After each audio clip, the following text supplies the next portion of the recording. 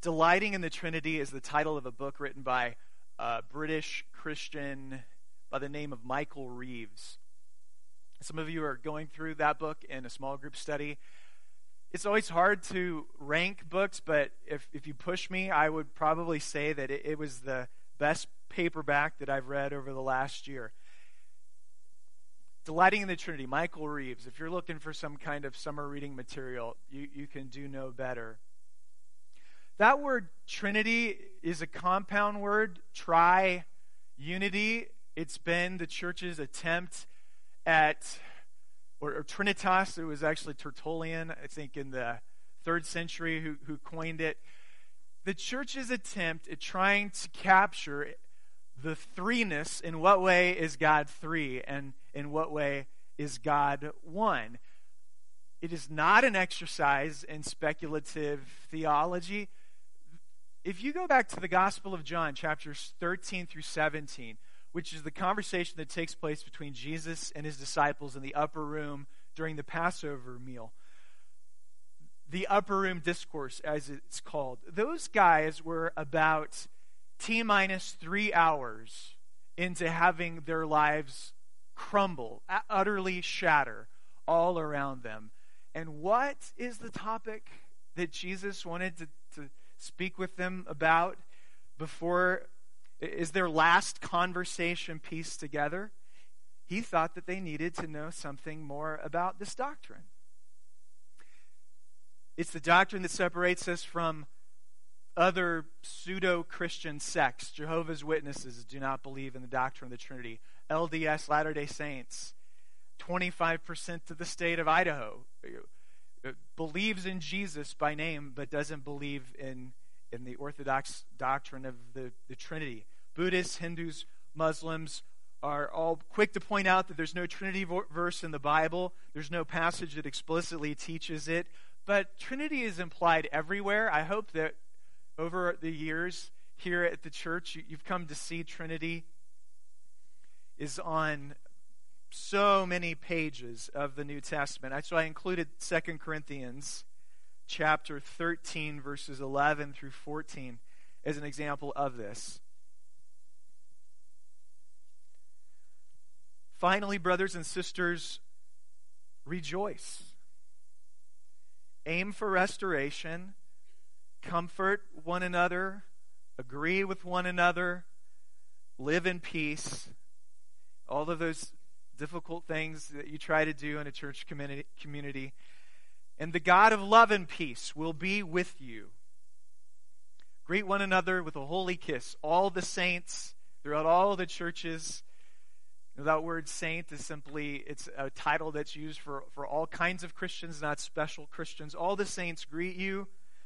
And then the benediction, verse 14. The grace of the Lord Jesus Christ and the love of God, here God being God the Father, and the fellowship of the Holy Spirit be with you all. The profound question that people have been asking through the centuries is, if there is a God, if a God exists, then why is there something in addition to him?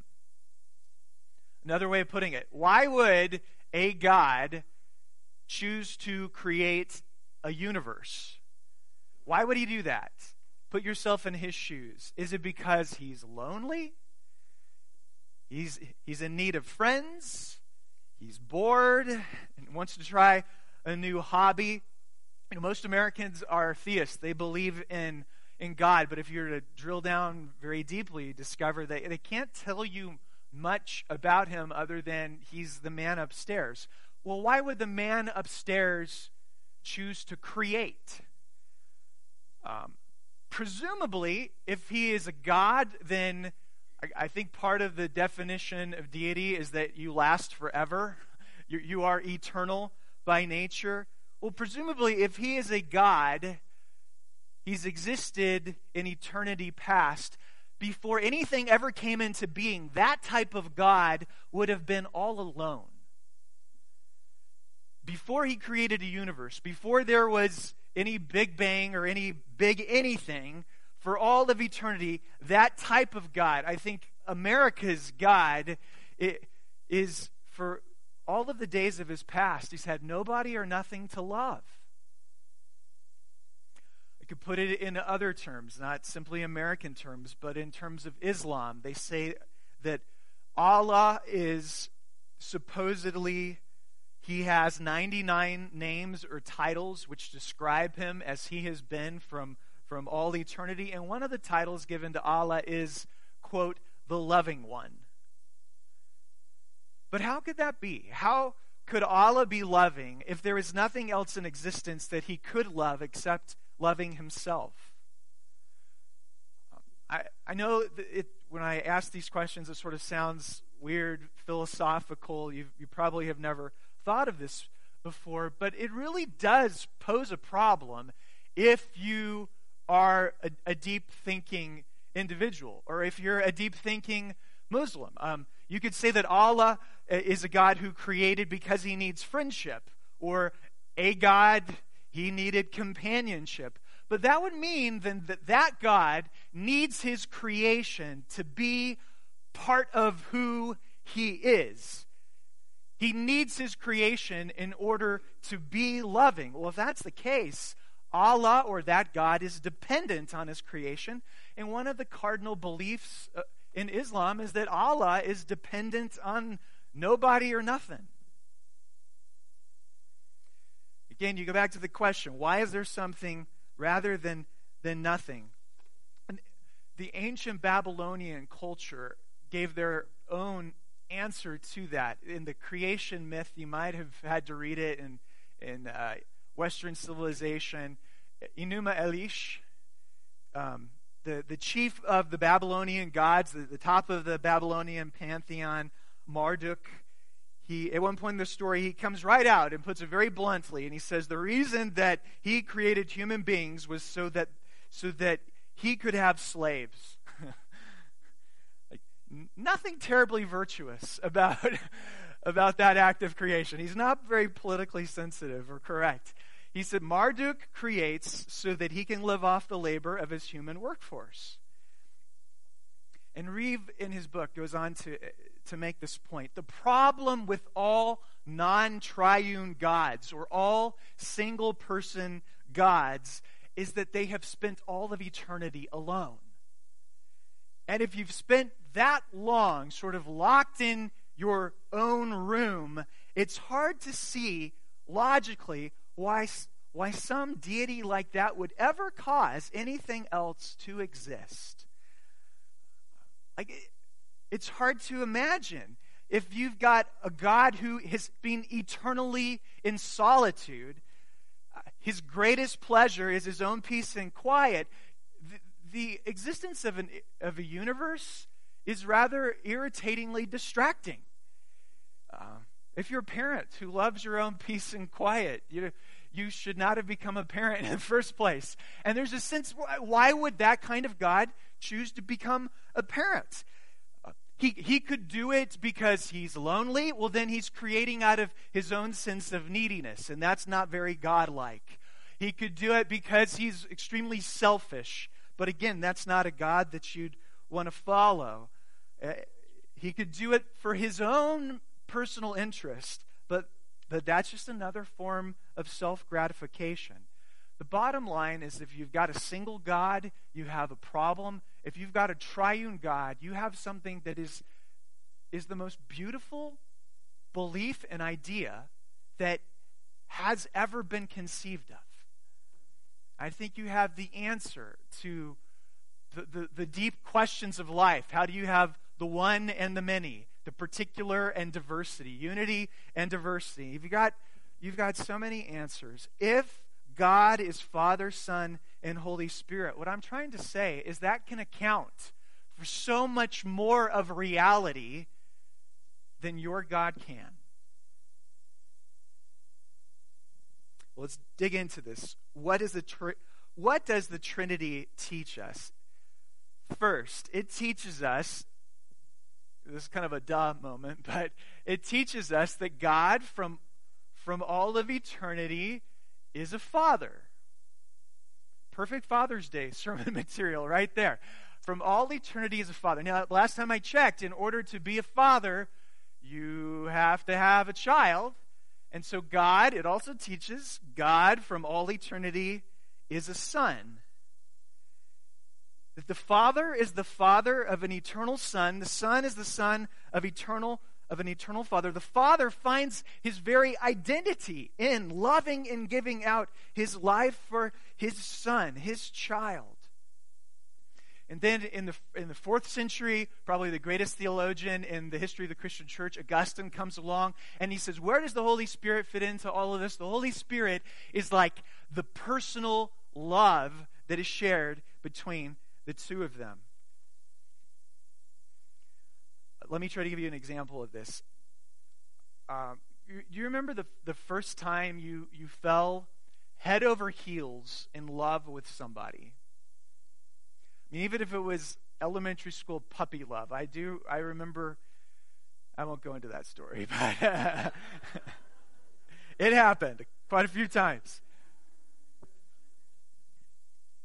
Remember when you fall head over heels in love with someone, you simply adore them, but you secretly adore them. They don't know of your affections until what happens when you discover that they feel the same way about you as you do them. That they are secretly head over heels in love with you. That is the most sublime feeling in the world. And you can think about it that way, that God has always been experiencing that sublime expression.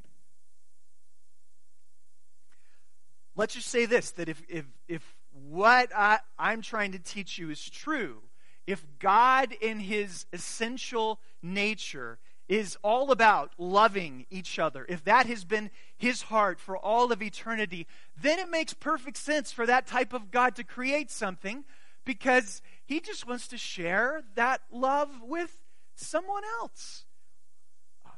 It wasn't out of a sense of neediness, according to the Christian doctrine. They didn't need anything because they always had each other. And it wasn't out of a sense of selfishness, because this was not a lonely God looking for followers. It's just utterly appropriate. And no other religion can say this.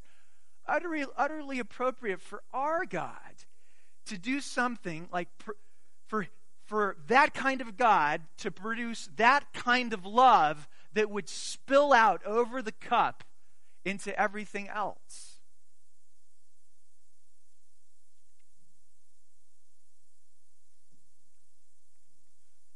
So Ken kind of touched on it in the prayers. I mean, we all know that not everyone instinctively warms to the idea that God is a father.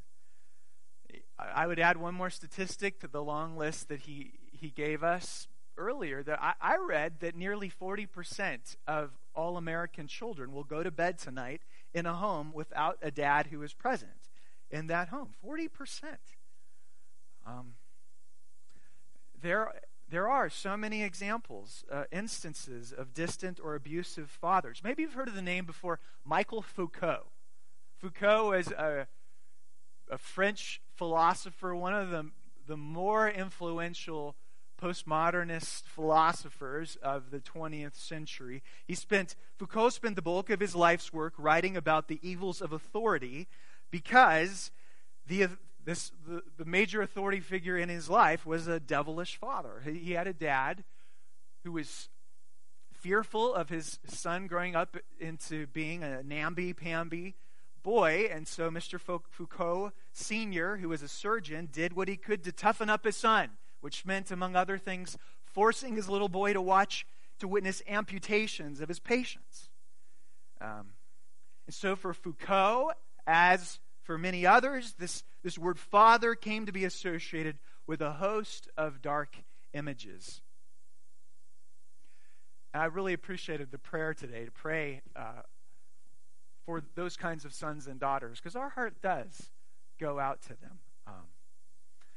But Reeves makes this point, that God the Father is not called Father because he copies earthly fathers. He's not some type of pumped up or trumped up version of your dad.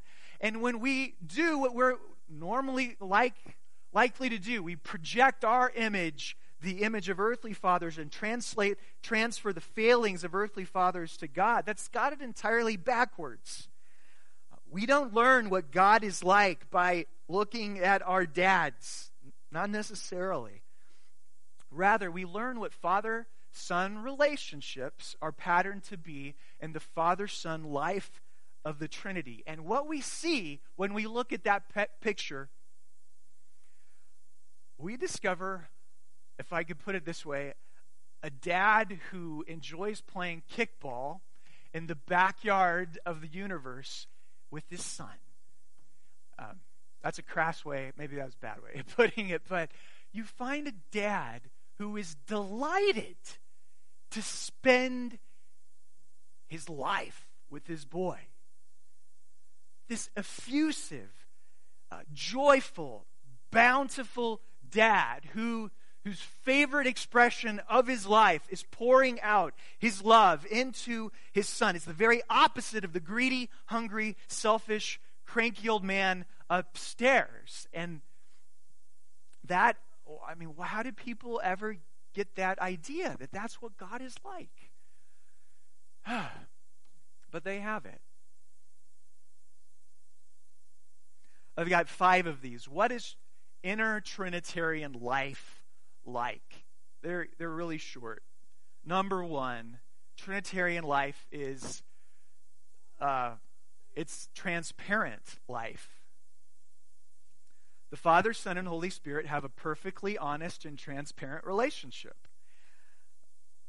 They don't hide anything from each other.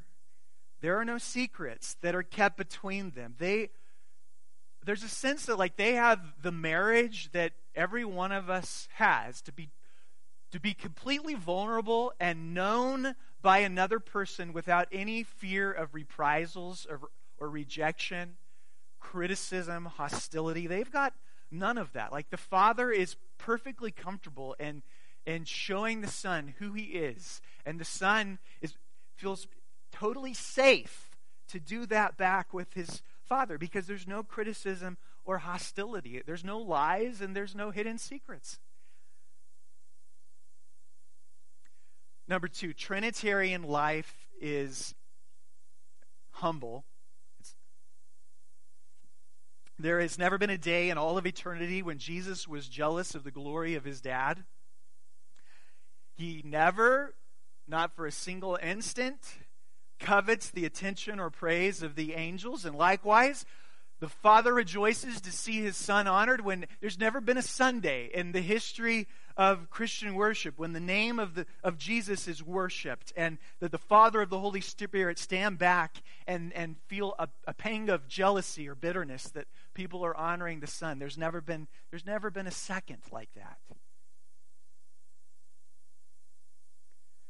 Third, Trinitarian life is submissive. Now, that's interesting because we think that submission is a 4-letter, dehumanizing kind of experience. 4-letter word, dehumanizing, but not to Jesus Christ. Jesus Christ, though being entirely equal to the Father, nevertheless submits to his Father, just like any son does with his earthly father. The Holy Spirit submits to the Father and the Son. There are a number of scriptures. I could go through the list, but I won't. Just a number of scriptures where Jesus submitted to his Father, and there's not a single scripture that I can find in all the Bible that says that the Father submitted to the Son. The Father, you might say, is the first among equals. The Father is the one to whom the Son submits, and yet that doesn't mean that the Son or the Spirit are inferior to the Father.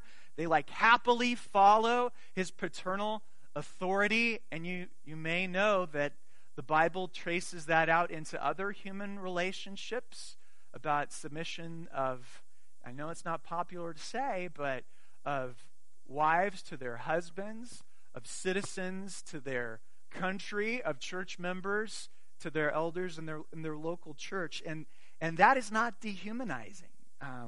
and you are not inferior for having done so.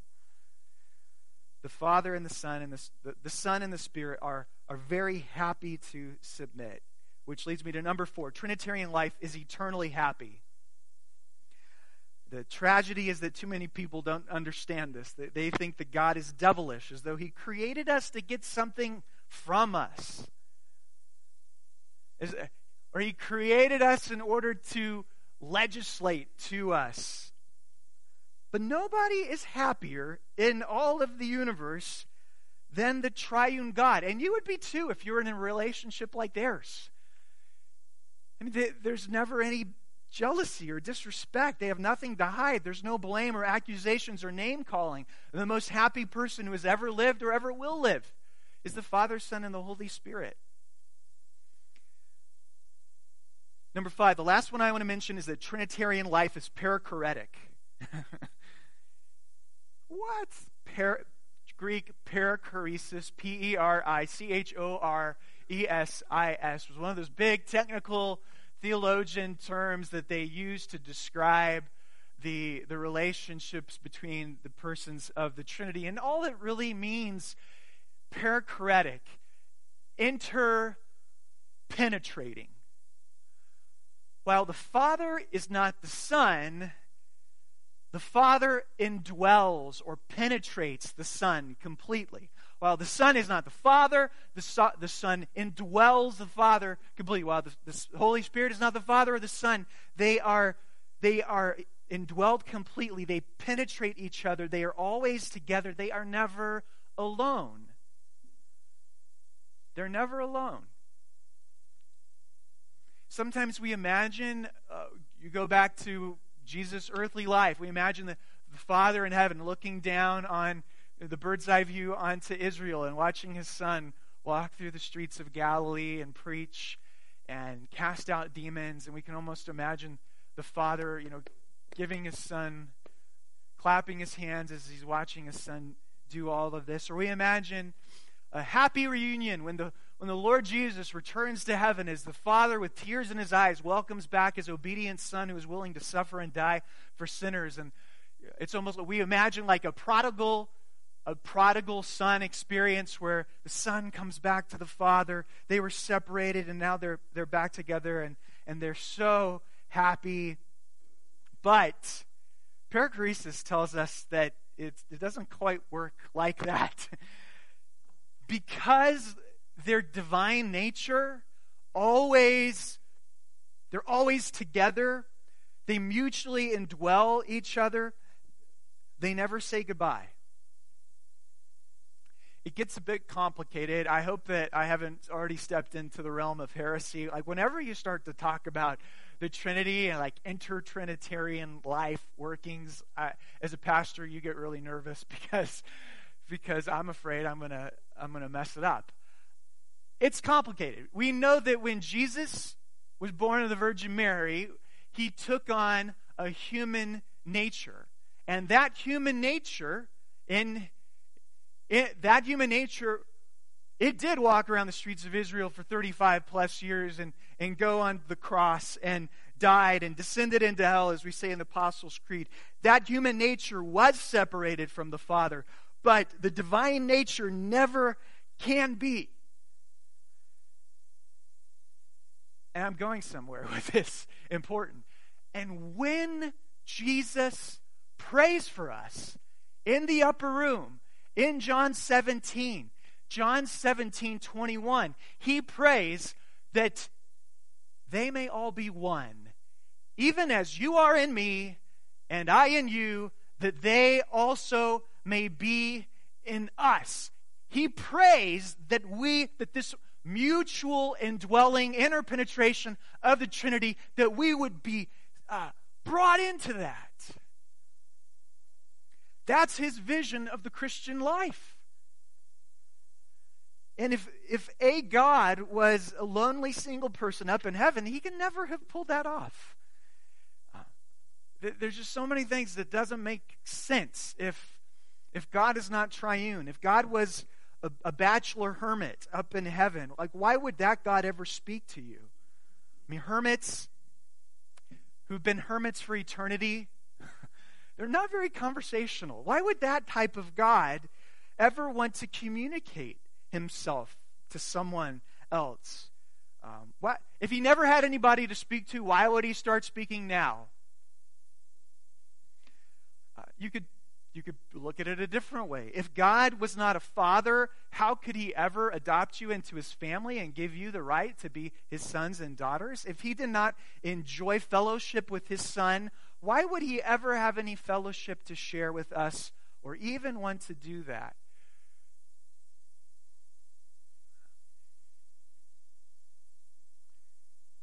The most brilliant minds of the last 200 years have basically said that all of life is a will to power. Nietzsche, Marx, Foucault, all of them. They basically say that what life is just one great big power trip. And the key to a good life is subsuming power. It's just one big power struggle. And that's, you either live with it or you commit suicide, which they did. But if you believe in the Trinity, the fundamental reality in the world is not violence. And I say this not to be mushy squishy. It is love. The fundamental reality in the universe is love. That is why human beings begin to shrivel up when they're not loved. Why is it that lives are destroyed when they don't get a daily exposure of fatherly and motherly love? It's because we've been made in the image of the triune God. He has imprinted that part of reality on us. He has made love the goal and fulfillment of all human life. And when you become a Christian, Jesus prays that you might be brought into that interpenetrating love.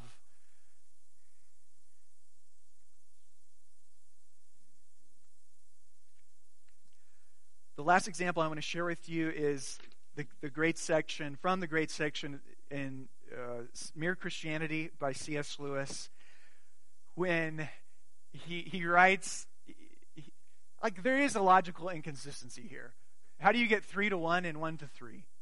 That doesn't make a whole lot of logical sense. I can imagine him at Oxford sitting down with some atheist university professor, and that guy is grilling him on the logical inconsistency. Like, what good is it to debate such logical nonsense? And Lewis says, well, fine, we don't have to debate it. It doesn't necessarily do any good at all. What really matters is being drawn into that three-personal life.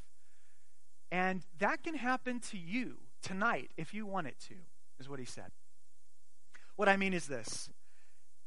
An ordinary, simple Christian kneels down to say their prayers by their bed tonight.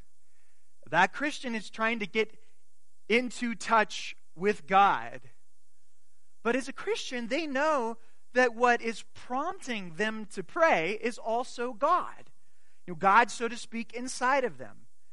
And they also know that all this real knowledge of God that they have has come through Christ, to the man who was God, the Christ, and Christ is actually standing there beside them, helping them to pray, praying for them.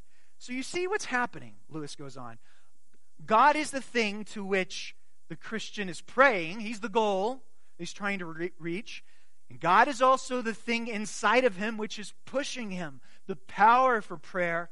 And God is also the road or the bridge along which he is being pushed to that goal, so that the whole threefold life, the whole three-personal being is actually going on in something as ordinary and innocuous as you bowing down your little head beside your bedside tonight and saying your prayers.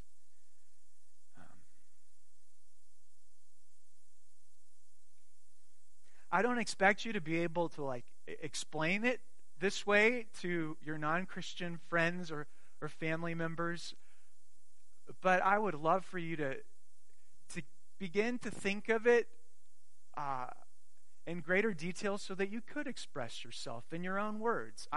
I really doubt that you have spent much mental energy in the last year thinking about the deepest, most profound, and beautiful thing in the universe.